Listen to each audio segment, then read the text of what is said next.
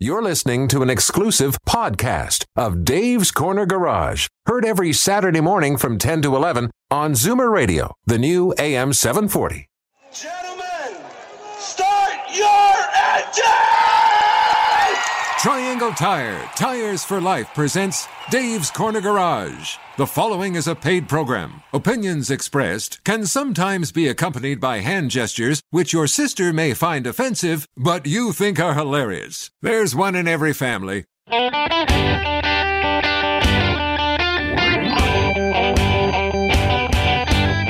Buckle in, everyone. It's time to get this show on the road. Time for Dave's Corner Garage, your Saturday morning joyride on Zoomer Radio. Got a car query? Call now, 416-360-0740. Or toll free at 1-866-740-4740.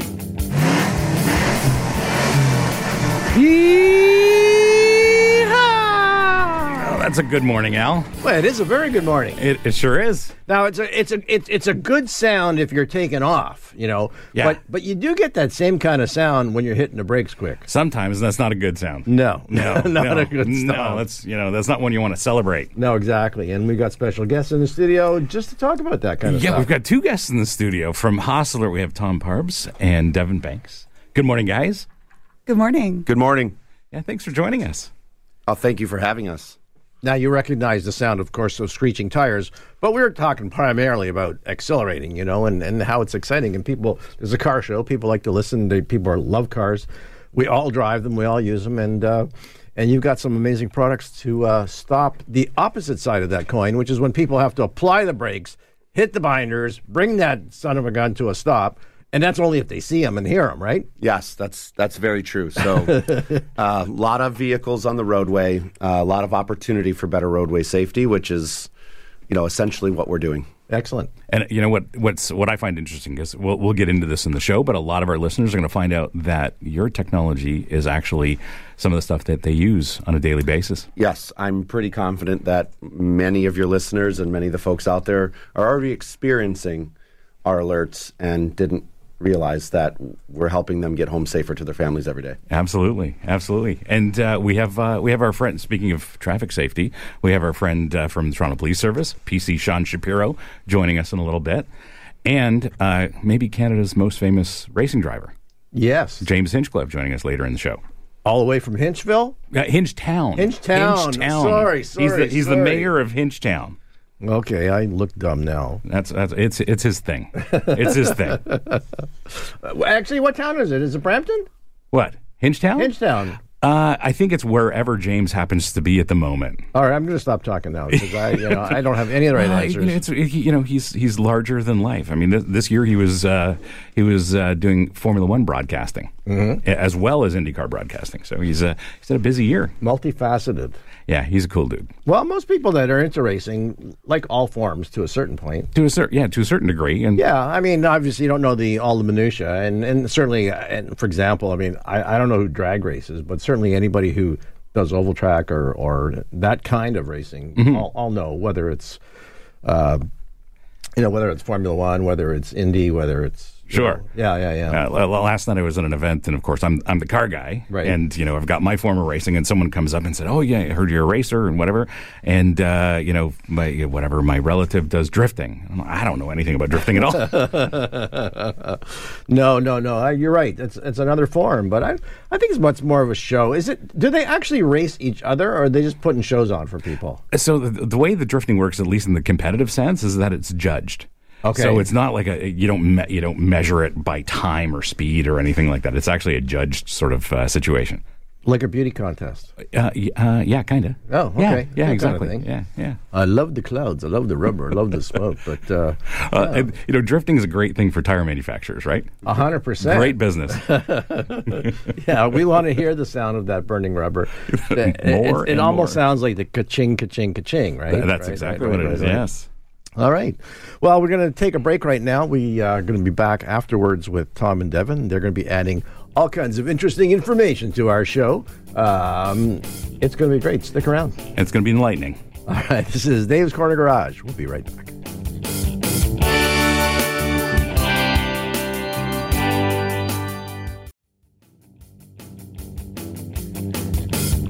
Welcome back to Dave's Corner Garage. I'm Brian Max here in studio with Alan Gelman and our guest Tom Parbs and Devin Banks from Haas Alert. And before we have a chat about road safety, we have to remind our listeners to follow us on Instagram, because when we get to 500 followers on Instagram, we're making a cash donation to Good Shepherd Ministries here in the city.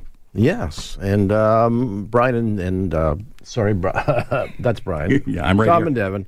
Sorry, I'm a little nervous. We have guests in the studio. It's normally just me and Brian and Steve and hovering. Yeah, Steve hovering, but he's not here today. He's a little under the weather. All right, they are from Haas Alert. Haas, what does Haas stand for? We always get that question. So technically, it's an acronym. It's also a play on the last name of our CEO and co-founder, Corey Haas, which is spelled H-O-H-S. But when we started back in 2015, when our company started, the acronym was Heedful Advanced Alerting System, or HAAS, H-A-A-S. And then, of course, we do digital alerting, so Haas Alert. And traditionally, of course, the type of alerting we're talking about is traditionally, it was like, back in the old days when a fire engine went down the street, somebody'd be banging the bell, right?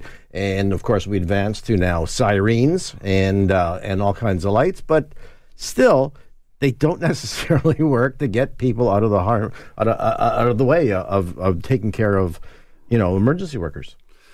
Yeah, that's very true. So, there is, and you'll hear me say it a lot, there's a roadway safety problem.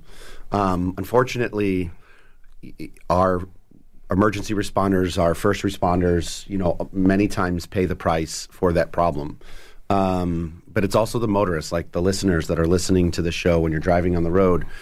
You pay the price for that problem as well. It's not like anybody's out there doing it purposefully. Mm-hmm. But if you don't hear something, you don't see something, you just don't know. And often, if you're a motorist on the roadway, if there's a fire truck responding or there's a tow truck on the side of the road, you often don't know until you are right on top of it. Mm. And that's generally when tragedy strikes. That's when people aren't going home to their families or being significantly hurt, vehicles being damaged. And, it's not just a life or safety problem. It's a big economic problem for everybody. Well, and that's sort of how the company came about. We were talking earlier, there's an interesting story about how the company was founded. Yes, very true. So I don't know the year, but so our CEO, Corey, he's one of our co-founders.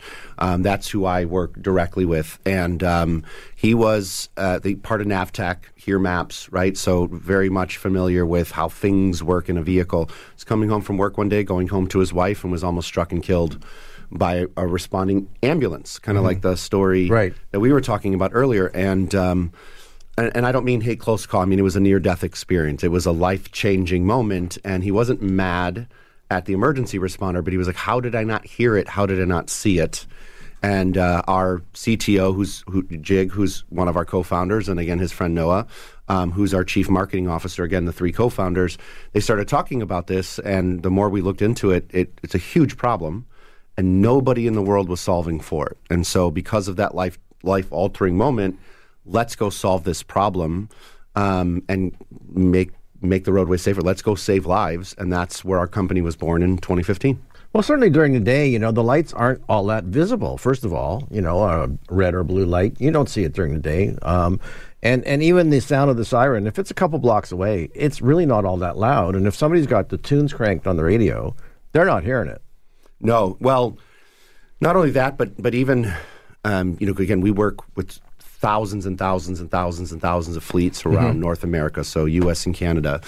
You have to understand, and again, it's not being done purposefully, but the vehicles, the automobile manufacturers, when they make a car, and it's been this way for at least 10, 15 years, and it's never going to change, the automobile manufacturers essentially make like the car that you drive for your safety, not the safety of the responders that are out there. You are in a very quiet, comfortable, in essence, soundproofed bubble when you're in your car. Shut the car door. It's like, zoop, you're in your own little world.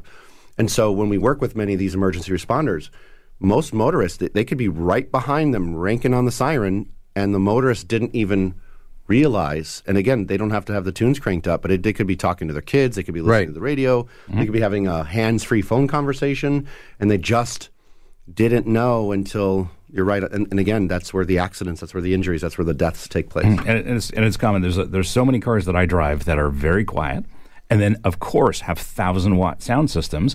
Not that I would listen to it cranked, but at a moderate level with these cars that have double pane glass that are super soundproofed, you don't hear anything from the outside. It is incredible. The pickup truck I'm driving today is a little different story, but the luxury SUV I was driving last week couldn't really hear anything from the outside. Yep. All right, let's just do a Reader's Digest version of what does the program do exactly. Let me turn it over to Devin. She'll be happy to answer that for you. Yeah, so what we do, we call it the safety cloud. And essentially what the safety cloud is that when it's activated, it protects not just the responder, but the people that they're helping, and sends those alerts inside oncoming drivers' vehicles. So all those drivers that are going to encounter that first responder, it's going to create an audio and a visual alert inside their car. We are the only way to get inside those cars, like where people are listening to music, inside that soundproof box. Now, it's not going to come through on my radio, correct? It can, depending on the year of my car and what. Yeah, okay. Yeah. So we work very closely with the automobile manufacturers. So one of our first automobile OEM manufacturing partner is Stellantis, which owns the Chrysler Fiat brand. So in those 2018 and newer models of Chrysler, Dodge, Jeep, Ram, and Alfa Romeo, if you're just driving along, so think as native as a seatbelt alert, driving along, listening to the radio, could be listening to Dave's Corner Garage. And if you are going to encounter, when you're about 30 seconds from encountering any responder or any first responder that has Safety Cloud, will actually kill your radio and provide an in-vehicle tone like a boop, boop, boop. And then it'll flash up on your dash and say, there's a tow truck ahead, there's an emergency vehicle approaching, a work zone is ahead. Oh, that's amazing. I didn't realize. I thought, because we talked earlier, of course, and everybody uses Waze or Google's Maps, or a lot of people do, unless you drive like an old car or an old person who hasn't sort of kept up. Because I my car is old. It's 20 years old. I don't have it on a screen, right? Right. But if I had my phone on, it would work. Yes. Yeah, we'll get into that in a little bit, I think, and explore that. It's very cool technology. All right, speaking of sound, this is a warning sound for us. Yes. To say, hey, guys, got to stop, got to take a commercial break. So we're going to go do that right now. And after the break, we're going to be with our friend Sean Shapiro. PC Sean Shapiro. Who's going to talk about, you want to get high, well, you're going to have to pay a high price if you do. That's right. We'll be right back.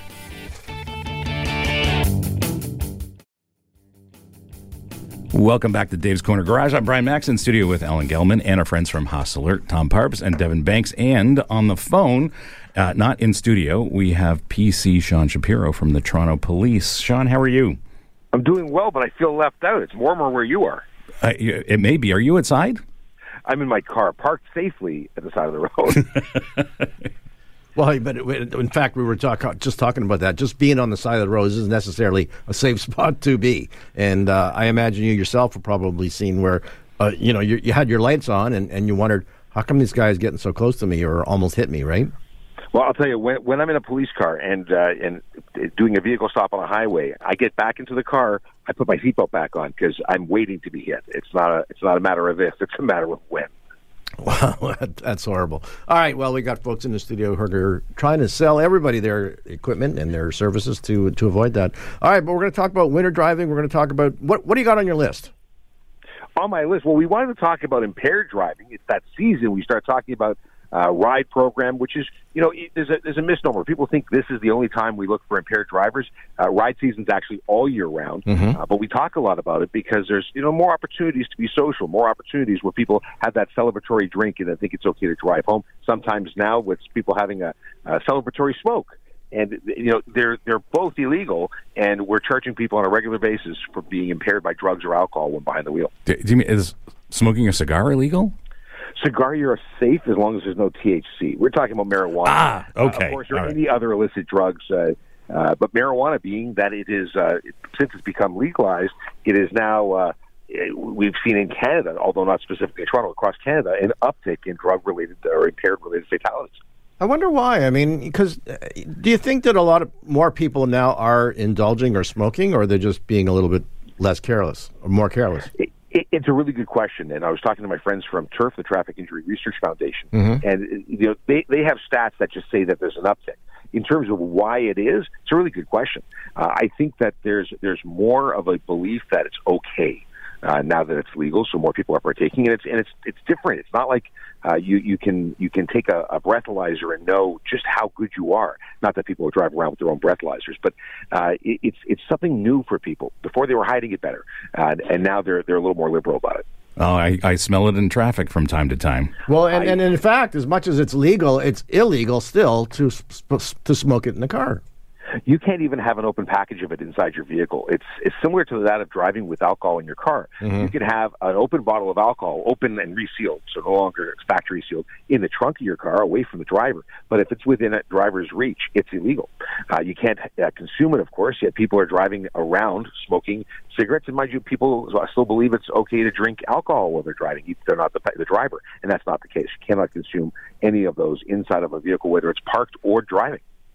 Now, of course, if you're set up to do, to do the testing, you have all the equipment with you. But when an individual police car sees somebody driving crazy, he doesn't have all that gear on him, does he?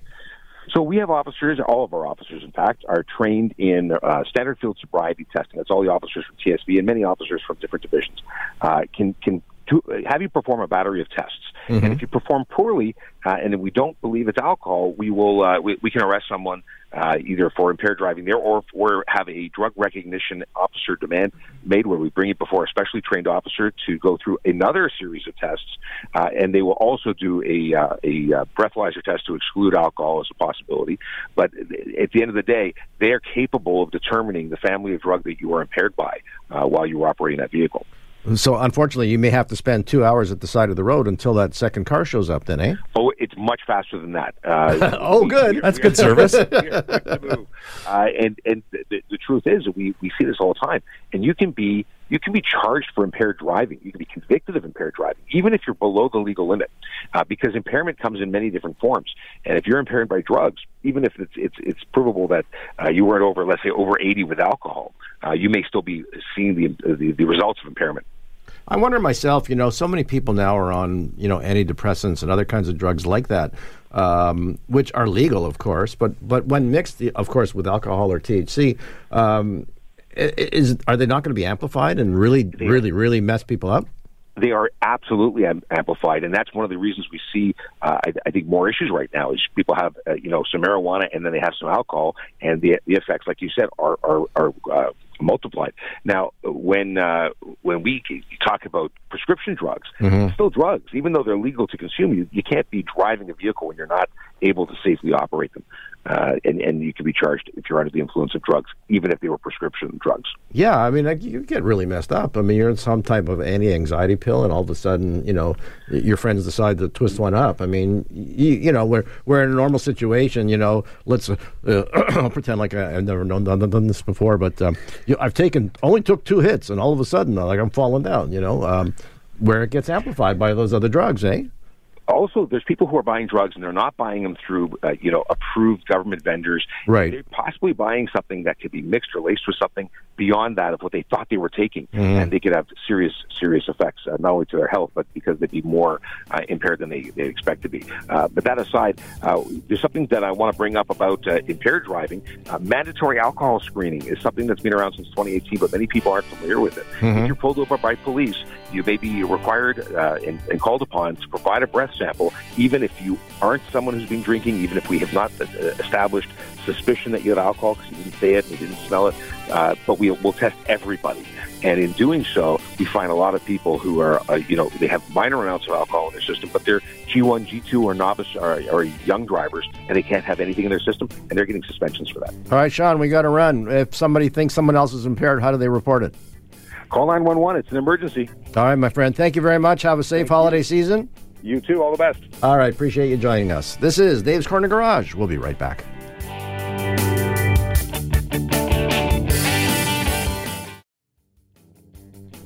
Welcome back to Dave's Corner Garage. I'm Brian Max in studio with Alan Gelman and our special guests, Tom Parbs and Devin Banks from Hostler. And, of course, I got to remind you, follow us on Instagram. When we get to 500 followers, we're making a cash donation to Good Shepherd Ministries here in Toronto. I want to take our hats off to our friend Jamie at Abrams Towing, because Abrams is a user of Haas equipment, correct? Yes, very, very much so. So it's been amazing working with Joey and with Max and the whole team there. We have a fleet of probably 200 of their tow trucks that are equipped with Haas Alert. They take safety extremely seriously. It's important to them. It's part of their business. It's how they protect their employees. But also, right, if you break down and have trouble, they can protect you on the side of the road as well. Because again, as a disabled motorist, you're at extreme risk of being hit by oncoming traffic, and it's not that other folks are doing it on purpose. They just don't know you're there until it's too late, and that's when people don't go home to their families. Well, I was thinking about it on the way down, and I said, what normally causes these accidents or collisions to happen? It's usually dark, visibility is poor.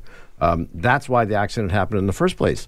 Well, now you have a perfect recipe for that second collision, because it's still dark. This darkness didn't go away. Yes, those conditions didn't change. No, exactly. So that's when you're most at risk. Yeah, so, and I'll clarify. So if you look at the data, right, what the data says is that about about 3/4, 75% of the collisions and accidents that take place with not just emergency responders, first responders, like hitting a tow truck or a fire truck or something like that, but about 75% of those accidents take place during the day when the sun is out on a straightaway road. So you would think, well, why didn't they see us? But right. You have to understand what's going on. So distracted driving and speeding are the leading causes, the biggest causes of injury and death on our roadway today. So if you're in a car doing 120, 130, 140 kilometers, over 30 seconds, you're probably gonna go about 800 meters, or and as we would say in the U.S., about half of a mile. Right. And it happens like that. And so when you're listening to the radio, when you're having that, the police officer was just talking about impaired driving. What many people don't realize is that even in hands-free mode, when you're having a phone conversation, driving a car, it's the equivalent of driving with a 0.08 blood alcohol content. It's like driving impaired. Right. And often, so you have to think of the cognitive or the brain distractions, the visual distractions. So the scene of the primary accident, the hard braking, and the secondary collisions that happen. Then you get those hard braking and those secondary accidents that take place because there was a first accident. Talking to your passengers, your kids in the back seat, shaving your face. If you ask your friends, do you drive distracted? Everybody will tell you no. And that's something that Devin and I talk about all the time. Mm-hmm. But if you ask your friends the same question, but just word it differently, do you multitask while you drive? Then most people will say, well, sure. Of course. Because they don't think it's dangerous, just like the gentleman was just talking about, I just had a beer, or I just took a puff. I'm okay. And in reality, you're not, right? So there's a lot that's going on inside of this bubble that we were talking about. And before you know it, you're on top of somebody. It's absolutely true. I've been teaching racing driving for a long, long time, and one of the things that we talk about in that environment is that this idea of multitasking doesn't exist. You're actually shifting your concentration from one task to another, and the brain doesn't work that way. We like to think it does, but it doesn't work that way. Your safety cloud is something that you provide to different vehicle fleets, whether that's a company like Abrams Towing or first responders. But as drivers, we experience what you guys do in a different way. And I'm a Waze hardcore user. I use Waze almost all the time. Certainly used it on the way down to the show this morning. So how do users experience it exactly? Yeah, so just like you, I use Waze every day. And I also used it to come down here today because we live in Toronto and we never know what's going to be between our destination and where we're coming from. So as a Waze user, you would actually experience it. So let's just say it is Abrams Towing has a vehicle on the side of the road. And to Tom, like what Tom said, about 30 seconds or about 800 meters before I would even see that tow truck, I would get a message over my Waze that would actually say, Abrams Towing on scene, slow down and move over. And what is so great about these alerts, too, is that, and if PC Sean Shapiro was back here, he could tell us that most people actually don't even know about the slow down and move over laws. In the States, the AAA stat is 71% of Americans. So we can take that as maybe 70, let's just say 71% of Canadians don't even know that they're supposed to slow down and move over. So what's great is not only do you get the alert, which breaks through that bubble that we've been talking about and grabs your attention, but it also tells you exactly what to do. And, you know, I work with a lot of towers, and I'm sure you guys talk to tow truck drivers sometimes, and one thing they'll tell you is that every single tower has picked up someone out of a lake, out of a farmer's field. A guy in Louisiana said he had a guy lost in a sugarcane field. You know why? Because when their GPS tells them to go left, they go left. Sure. So when it tells you to slow down and move over, what do you think people do? They slow down and move over. Which is a good thing. Which is a good thing. Yes. Well, hopefully they move over on the right side of the street. I mean, what happens in that situation? I mean, you're telling them to move over, or there's an accident ahead. But does the message specifically tell them if someone's northbound or southbound, or No, so that's a good question. So, you know, when we're alerting today, we're just using the same things that everybody is using. So to Devin's point, like Waze is an example, which is owned by Google. A lot of people don't realize Google bought Waze in 2013 for $1.1 billion US. So that's what, 90, a lot of money. 90 billion A lot Canadian of Canadian Yeah, dollars. a lot of Canadian dollars. I'm only joking.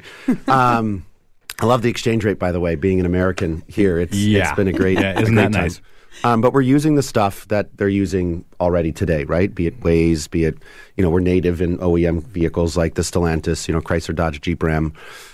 So we are confined, if you will, to how the alerting partner actually alerts. So we can't change. So most people listening that have ever used Waze or Apple Maps as an example, or they've gotten that, hey, watch out, there's a hazard ahead. right? So that's how we're getting that alert to them. And then we, and being one of a very small handful of organizations that is a direct, absolute truth for these alerting partners. So a lot of companies will try to come to us and say, hey, we want to be with Apple or we want to be with Waze. And we say no, because it's not roadway safety. But so we can actually say, hey, CAA road assist is up ahead. Toronto Fire is responding. Please slow down, move over. So you got to remember, everyone talks about awareness. We are awareness to the T. We are in the car. We get your attention. And that's all it takes is just a second of attention to now, oh, there it is. And then the common behavior is they will slow down and move over. So like Devin talks about, a lot of people don't necessarily know the law or what they're supposed to do.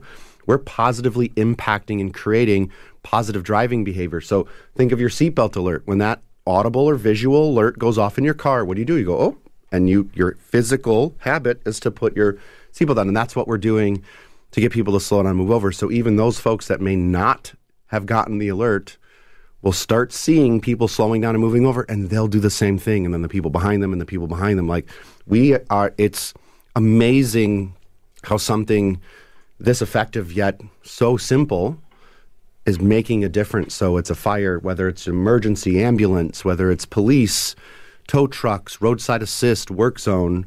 We're even working, we have partners that are working to put chips inside of all the civilian vehicles so that if you do break down and hit your hazards, they're connected to Safety Cloud, and we'll actually start protecting those disabled motorists while they wait for help. Now, there's we were talking earlier about accidents that happen and to whom. And a lot of times you said construction workers, for example, can get whacked. Yes. So when you think of the responders or road workers, I think it's every 15 minutes a work zone or a road construction worker is injured or killed. Every 6 days, a responder like a firefighter or a police officer or a tow truck operator is killed statistically. However, to the motorists, just normal folks like you and I, and again, no one's out there doing crazy stuff, just normal every day, going to work, going to school, coming home, every 7 minutes, a civilian motorist who is disabled in the roadway is injured or killed every 7 minutes. So when you talk about, you know, not just from a safety, like a life, let's protect bodies, let's get people home safer to their family. It's not just an injury or a death problem. It's a very big economic problem, and you'd be surprised that, like, literally just getting the alert, paying attention for a second, slowing down and moving over, like the ripple effect it has on roadway safety. And so it's a solvable problem. I mean, there are accidents and then there are preventable collisions. Accidents are accidents They happen. That is life. But the majority of the problem that we have on the roadway that is impacting everyone that's listening and our hero road workers are preventable collisions. And that is what I think we can get in our Vision Zero. We can get that to zero. Yeah, we're going to be back in a few minutes, but I just wanted to talk quickly as well about the cost, because it's a huge cost in terms of financial, lives and injuries. But the cost to actually put in the service is so minimal. We're going to get to that after the break. Well, after the break, actually, we're going to be talking to James Hinchcliffe. Yes, we are. Yes. Famous Canadian racing driver, Hinchtown. But there's one more afterwards, and we will get back to it. We will indeed. This is Dave's Corner Garage. We're racing right out of here right now.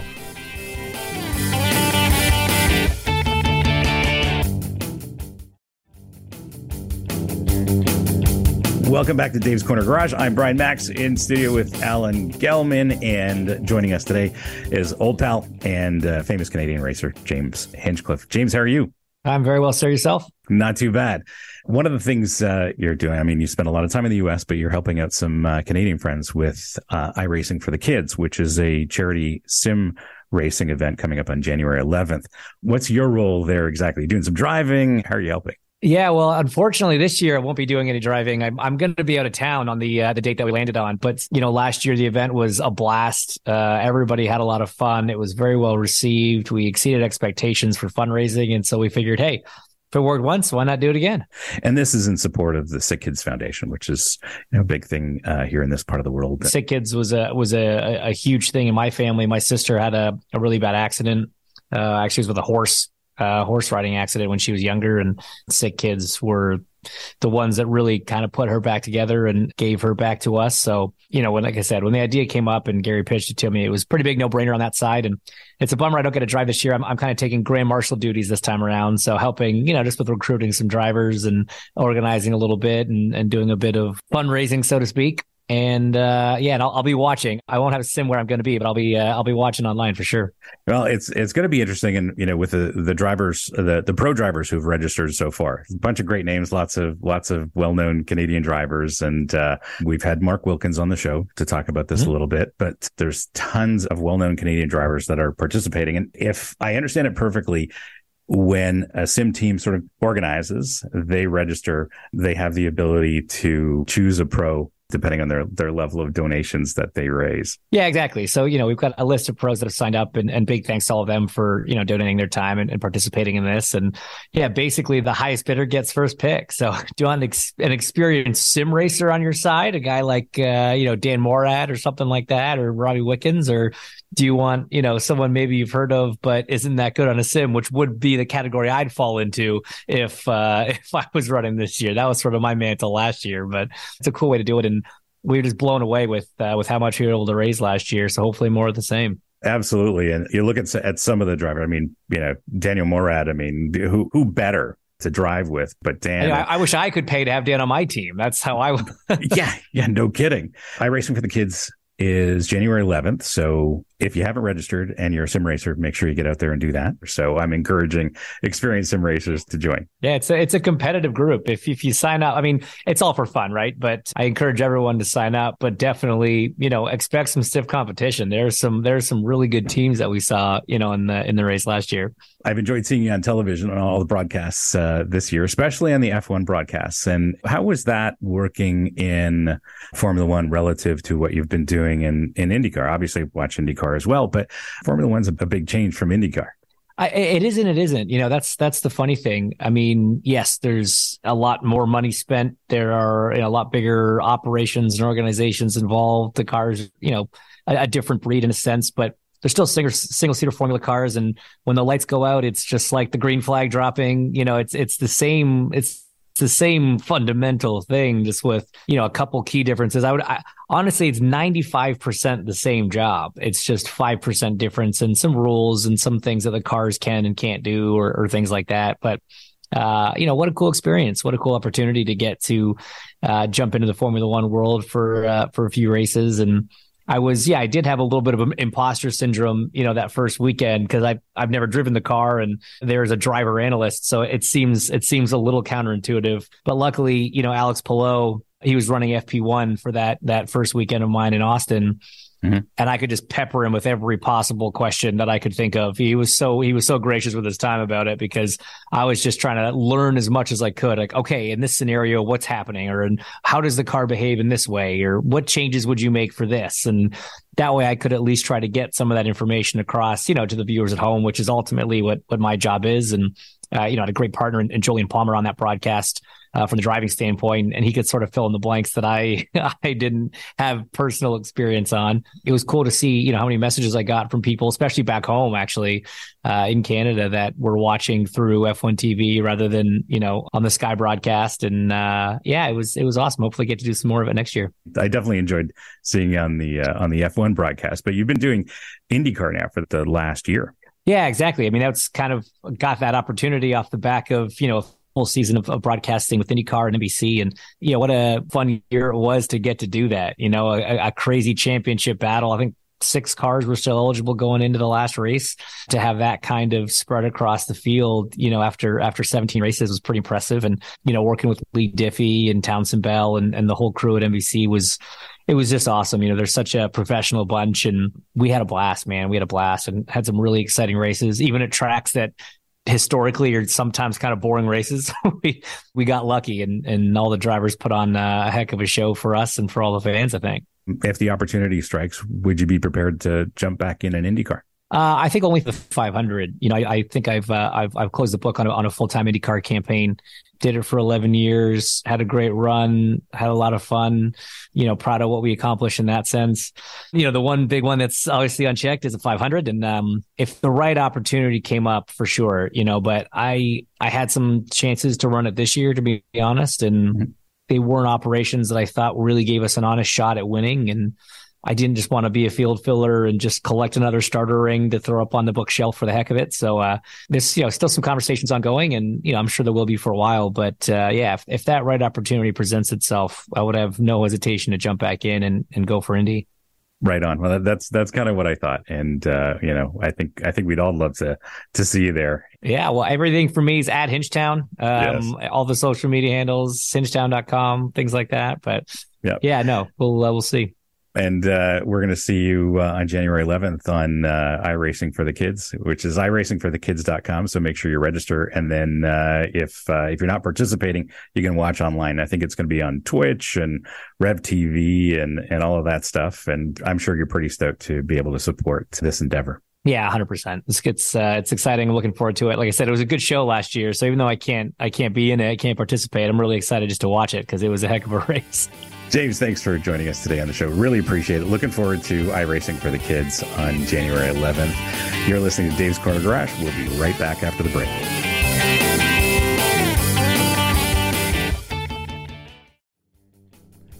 Welcome back to Dave's Corner Garage. Got to thank our pal James Hinchcliffe for joining us. And don't forget to go to iRacingforthekids.com. Benefits to Kids Foundation. It's a very cool event. And like James, I suck at sim racing, so I'm not driving, but I'm still supporting the event. You told me that, but I watch NASCAR, good old boys, and they say they spend so many hours in the simulator, and they've got the upcoming racetrack in the simulator. So they study it and they spend hours, but it's a little different. So when you're sim racing, it's a different thing. I use a sim to prepare when I'm driving. Right. Like if I haven't been to a track in a while, but I don't do the actual wheel to wheel competition in a sim because I would lose. Okay. In the real world, I'm a little bit better. Good to know. All right, before the break, we were talking about the cost of the Haas system. And obviously, in terms of saving lives and medical expenses and all the rest of it, it's peanuts. And it actually is. What does it break down to? Yeah, so I'm going to let Devin answer that. She'll take it home for us, no pun intended. But I just want to clarify something. This is something that we have proven. This isn't like a cool idea, right? Maybe 2015 we started the company. It started as a great idea, but it's proven. We work with thousands upon thousands of fleets. We have alerted billions, that's with a B, billions of alerts have been processed. We know and have proven, and government agencies have also proven, that when you add us on your safety tool belt, remember, we're not replacing anything. We just want to make lights work better. We want to make high vis and cones and just all the safety stuff that we've been trying for years that people are still getting killed. We just want to make that better. So when you add us to your safety equation, we reduce the risk that that injury, that accident, that collision, or that death happens by up to 90%. Wow. We also, when you have lanes blocked, when you have that scene of that first accident, if you have traffic queuing and stuff like that, when you add us to your safety tool belt, Haas Alert will reduce those secondary crashes and heartbreaking incidents at least 80% or more.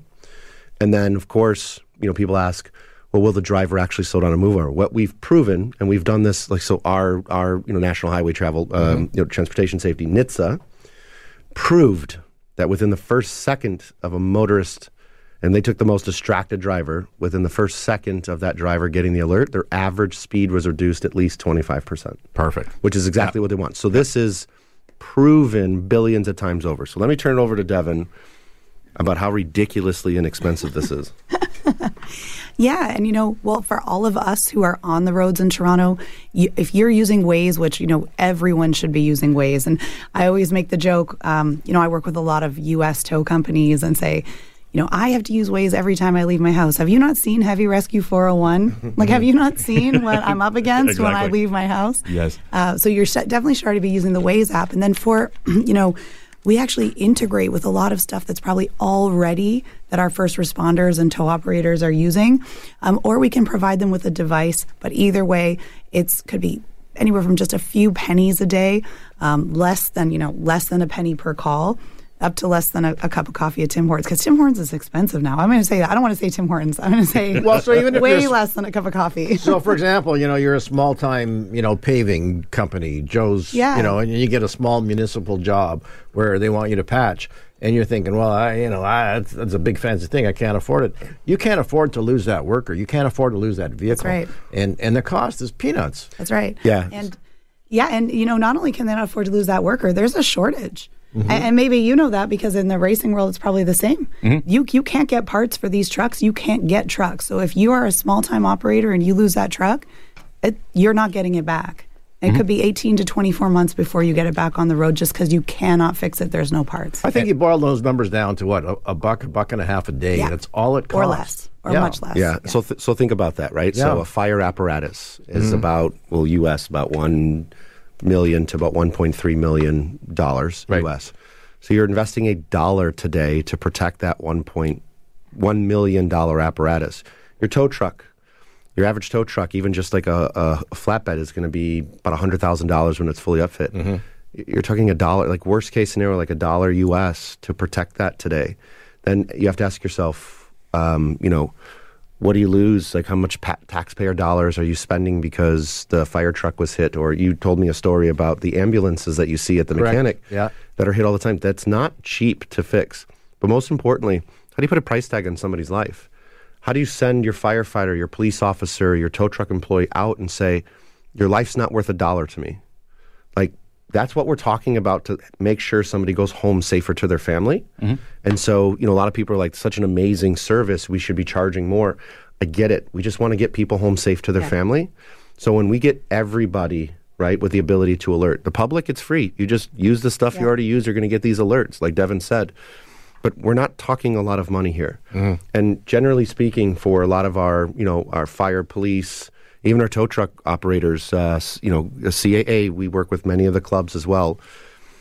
If I just stop one truck, just one, I don't mean saving life or anything, I'm just one vehicle from being damaged, we've probably paid for ourselves for decades.